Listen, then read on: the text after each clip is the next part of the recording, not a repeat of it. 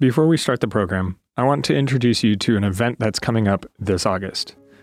The Loma Linda Institute of Worship is offering a worship leadership certificate to help leaders and pastors take their congregation's worship experience to the next level. This August 9 through 12 event will include presenters Randy Roberts, Adriana Pereira, Nicholas Zork, Wayne Buckner, Richard Hickam, and more, and provide the opportunity to perform on stage with Steve Green and the Heritage Singers. Come sing, pray, write new music, share testimonies and resources, and grow together with like-minded worship leaders from across the world. Go to lliw.net to register. Welcome to the Loma Linda University Church Sermon Podcast. We hope you will be blessed by the message. There are some experiences that cannot be just told. They're so awesome, so magnificent, so astonishing that they're actually somewhat terrifying. So many years ago, BC, before children, my wife and I took a trip to South America.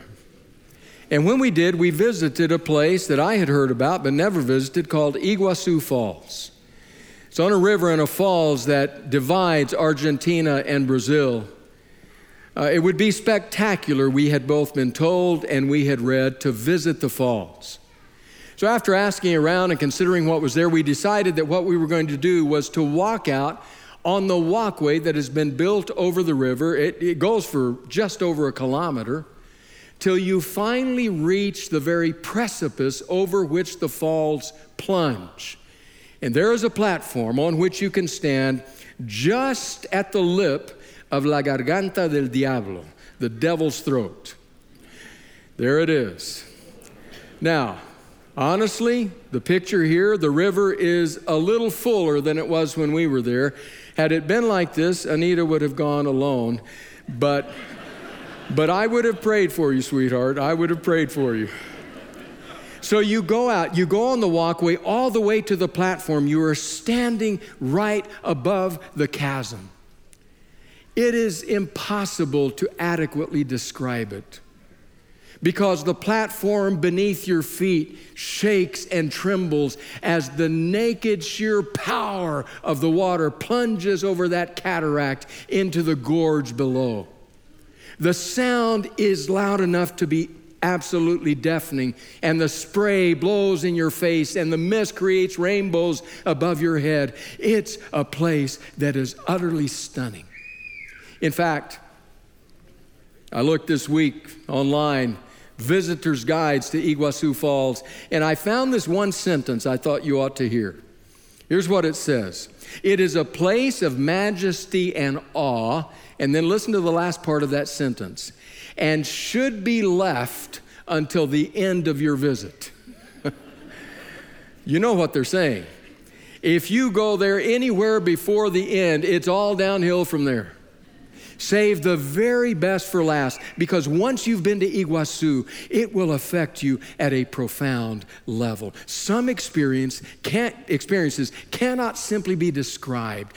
When you enter into them, you find that they are both awesome and frightening, all mixed in together. So this Easter weekend, we have been considering the shock and awe of the gospel story. Last night, we were shocked by life at Calvary as we discovered that no matter what our dreams are, no matter how well we have life planned, suddenly there's Calvary. And we are shocked by life. What happened to our dreams? What will become of us now? This morning, though, we go to the tomb where we experience the awe of God. Now, to do so, we're going to go back to Mark's Gospel just as we did last night, this time Mark's Gospel, the 16th chapter. But before we read the text for the day, I just need to lay a little bit of groundwork about Mark's Gospel. Mark's Gospel is a fast-paced gospel. It's believed to be not only a gospel that was probably inspired and told by Peter, but one that was written with action woven all the way through it. In fact, one of Mark's favorite words is the word immediately. That word in the original Greek, the word that gets translated into English as immediately, occurs no less than 40 times in the gospel. So think about that. 16 chapters long, over 40 times. That's an average of more than 2.5 times per chapter. Mark just opens up and suddenly you're in the middle of it. You're in the thick of it. Bodies are being healed. Lives are being changed. Enemies are coming out of nowhere. You're right in the mix of it all. And Mark says, and immediately this happened, and immediately, and then that happened, and immediately the other happened. And by chapter 2 or 3, you're out of breath. You're like, Mark, slow down. But that's Mark. So when we come to his story of the resurrection, we should expect something different, unusual. And Mark doesn't disappoint. Mark 16, beginning with verse 1. When the Sabbath was over, Mary Magdalene, Mary the mother of James, and Salome bought spices so that they might go to anoint Jesus' body. Very early on the first day of the week, just after sunrise, they were on their way to the tomb, and they asked each other, who will roll the stone away from the entrance of the tomb? But when they looked up, they saw that the stone, which was very large, had been rolled away. As they entered the tomb, they saw a young man dressed in a white robe sitting on the right side, and they were alarmed. Don't be alarmed, he said. You are looking for Jesus the Nazarene who was crucified. He has risen. He is not here. See the place where they laid him. But go, tell his disciples and Peter, he is going ahead of you into Galilee. There you will see him just as he told you.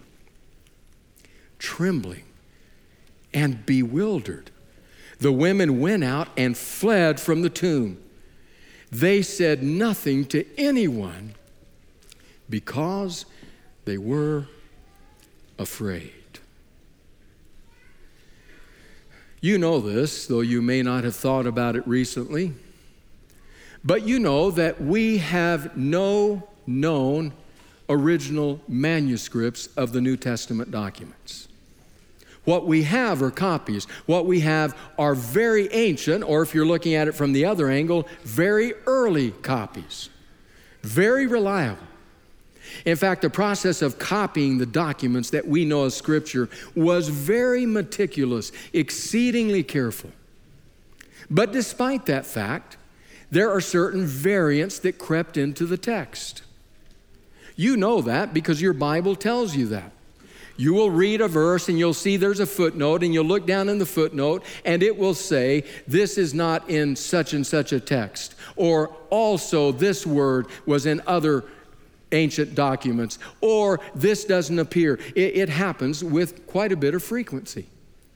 Now, it's not something to stress about because it's typically a word here, a term there, a statement there, and none of them make any difference in Christian doctrine, in the assurance of salvation, or in the story of Jesus in our lives. But there are 2 or 3 that are rather large. And we have just read a passage that has that as part of it. So if you brought your Bible, you'll find this in your Bible, or if you're looking on your phone or tablet, you may find it there.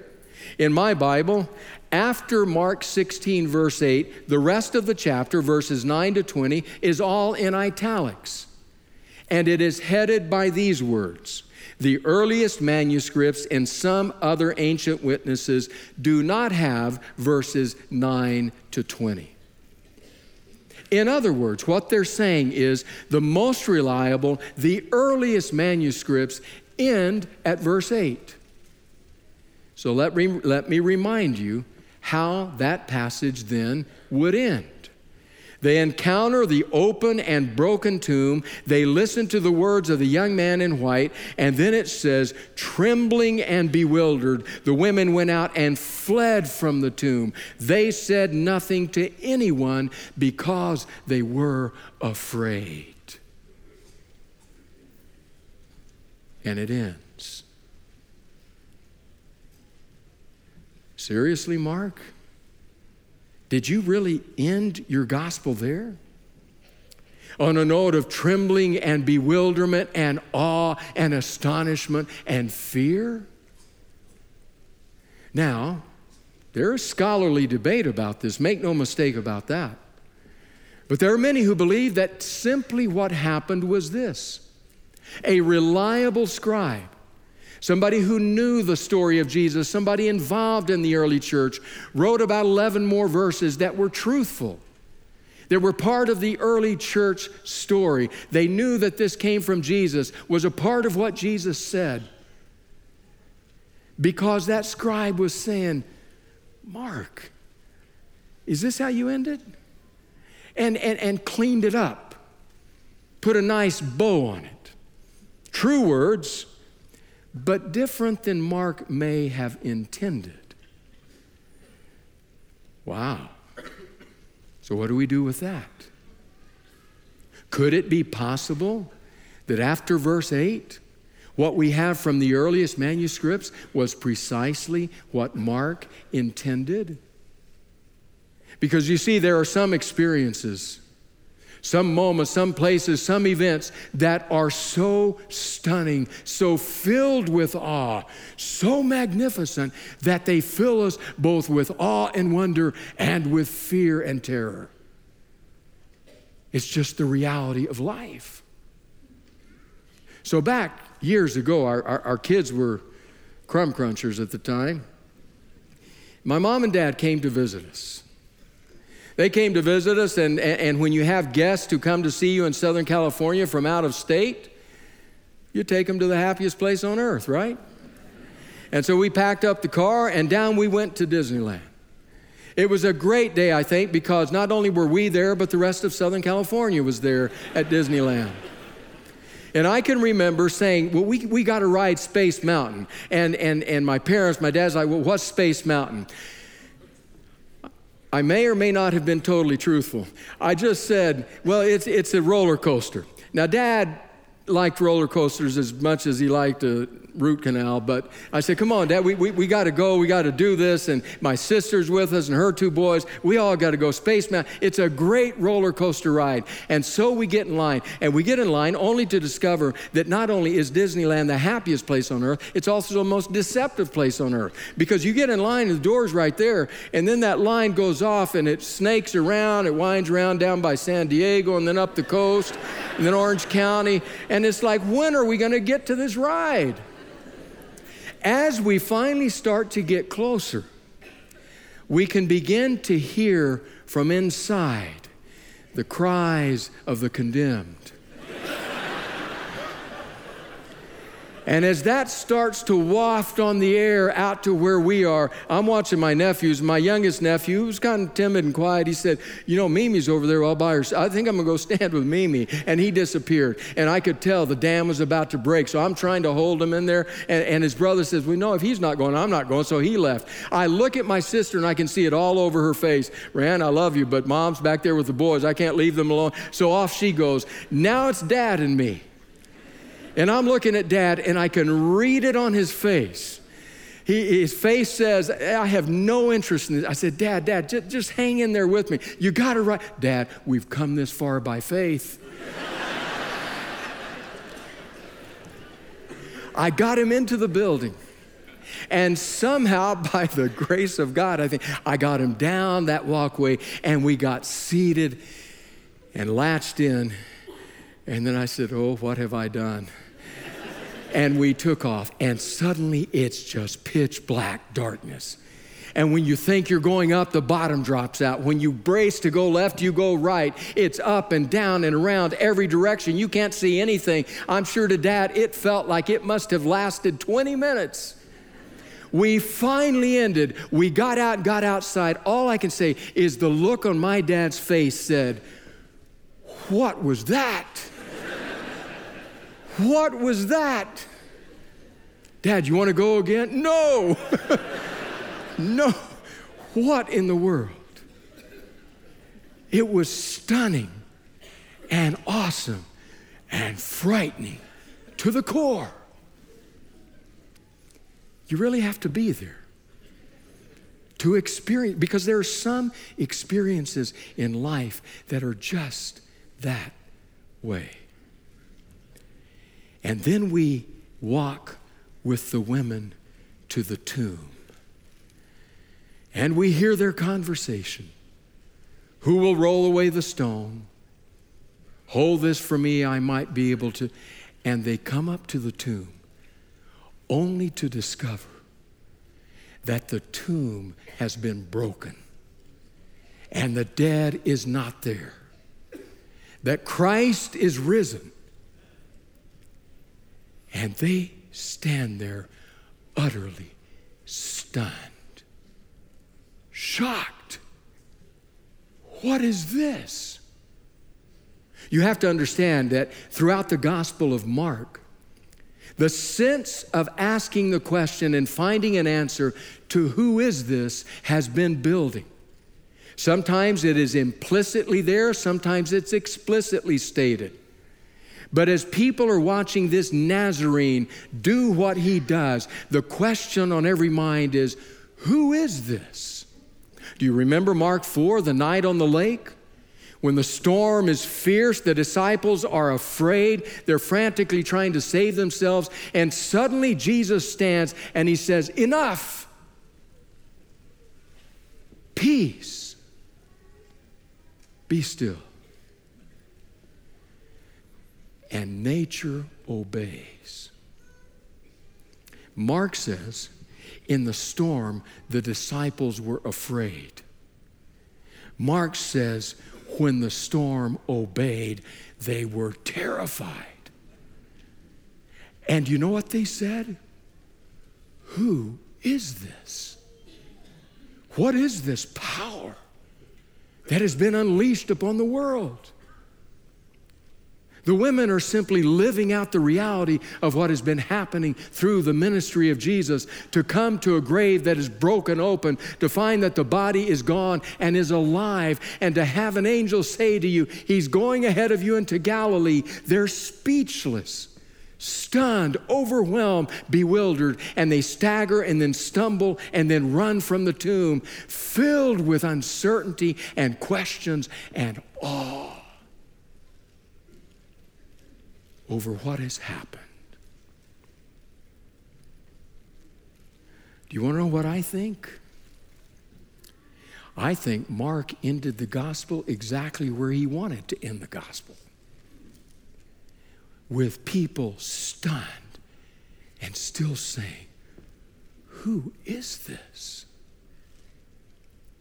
So Iguazu Falls, there's a couple of ways you could learn about and try to experience it. One would be if you come to church here and I just describe it to you. It's an amazing place, stunning place. In fact, the falls is this wide and this deep, and during the rainy season, mainly through November through March, there's 420,000 cubic square feet of water that plunge over the fall every second. In the driest part of the dry season, basically August to October, there's only 62,000 cubic square feet of water that plunges over the fall every second. You can stand there close to the gorge. It's an amazing view. And you can learn about Iguazu Falls that way. Or you can come with me and we can walk about 1 kilometer. And every step we take, we're clutching more tightly to each other. And we begin to feel the trembling as we get closer to the falls. By the time we're on the platform, it is shaking. We can't speak. The roar is deafening. The water is spraying in our faces. It's sheer, naked power. We are stunned and awed and scared out of our minds. That's another way to experience it. Almost like Lucy in the Chronicles of Narnia.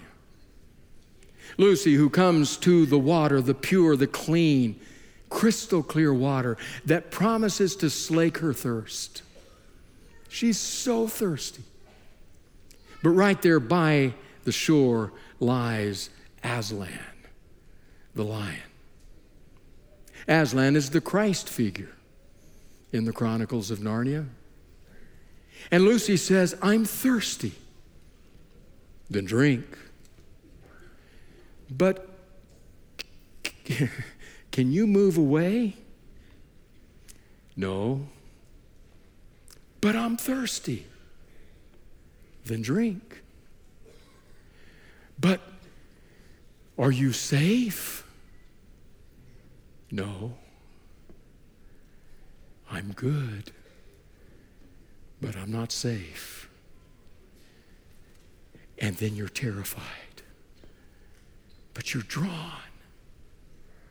Because this one loves you with an everlasting love, but has a power that can upend your life, turn it in a different direction, a life-oriented direction, but not always a safe direction. I like what the New Testament scholar Clinton Arnold says about Mark's ending. He says, speculations about a lost ending or suggestions that Mark somehow failed to complete his gospel are not helpful. The gospel begins as abruptly as it ends, and it is more likely that Mark intends this suspenseful ending to provoke a reaction in the reader. In other words, he's saying, this is what it's like to encounter the risen Christ. Good, eternally good, loving, eternally loving, but not always safe.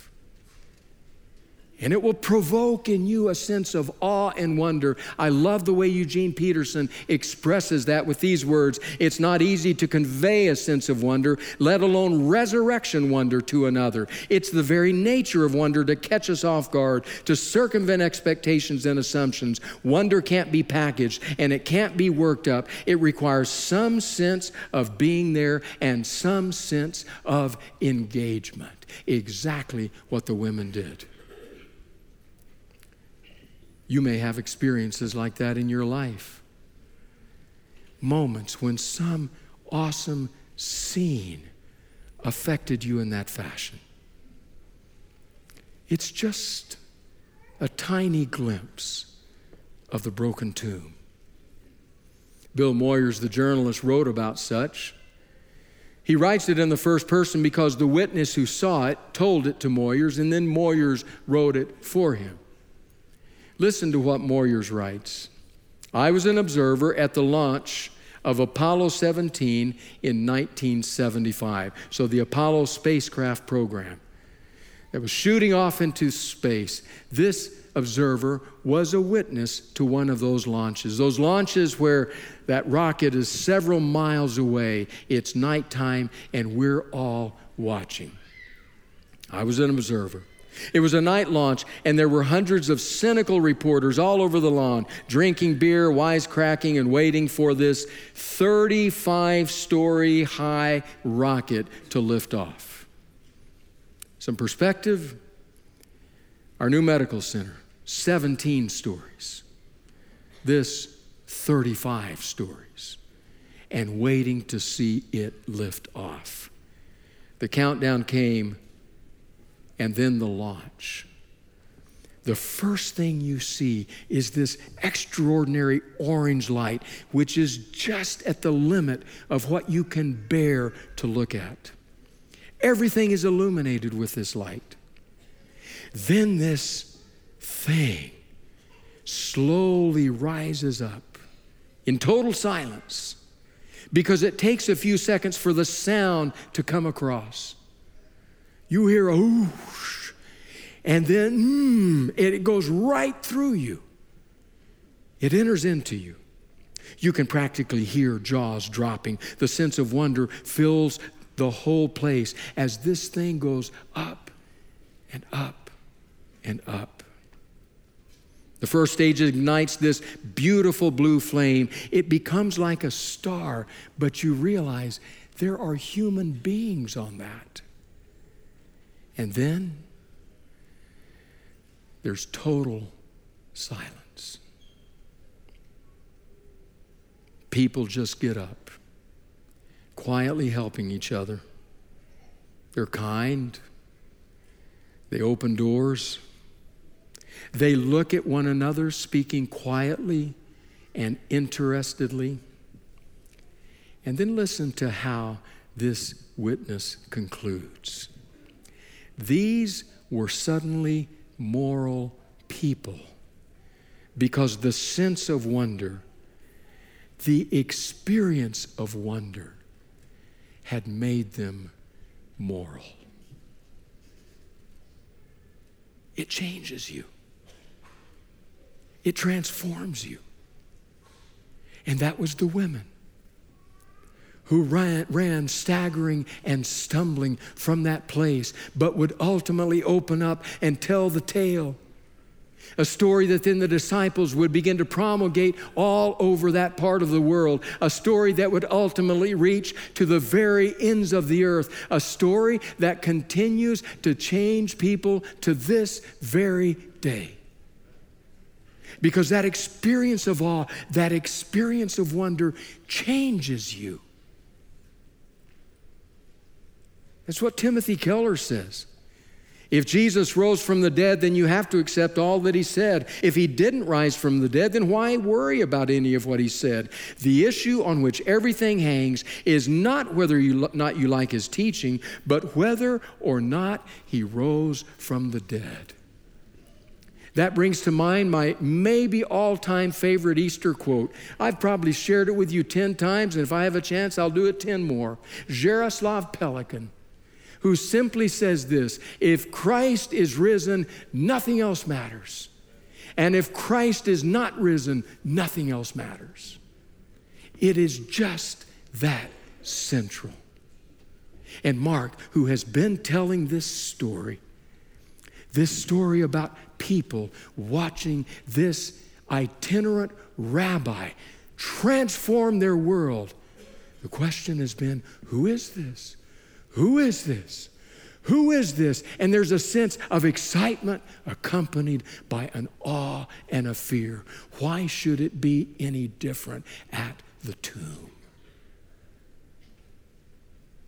So I want to ask you to do something.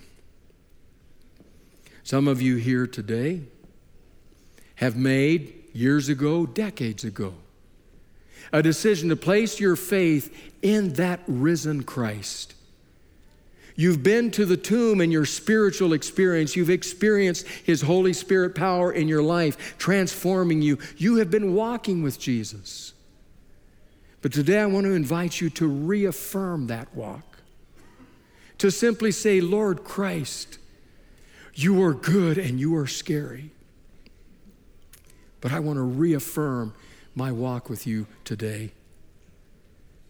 Or there are others here who have not made that decision, who have not placed your faith in a risen Christ. I want to ask you today to consider it, to enter into the life and experience of the women and allow the Holy Spirit to pervade your life and experience and to transform you with a sense of the wonder of the risen Christ.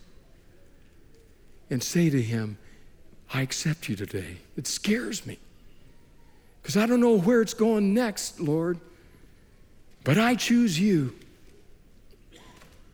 I'd like to ask both of you to reaffirm or to choose in one simple act. When our service ends today, you can take that flower that you have been given. Take that flower, and as you exit the sanctuary and the lobby, you will find a cross. And place that flower at the foot of the cross. And in your heart say either, I choose or I reaffirm faith in you. A God that is good, a God that is love, a God that is awesome and frightening, but a God who loves you with an everlasting love and will draw you to himself in his kingdom. Amen.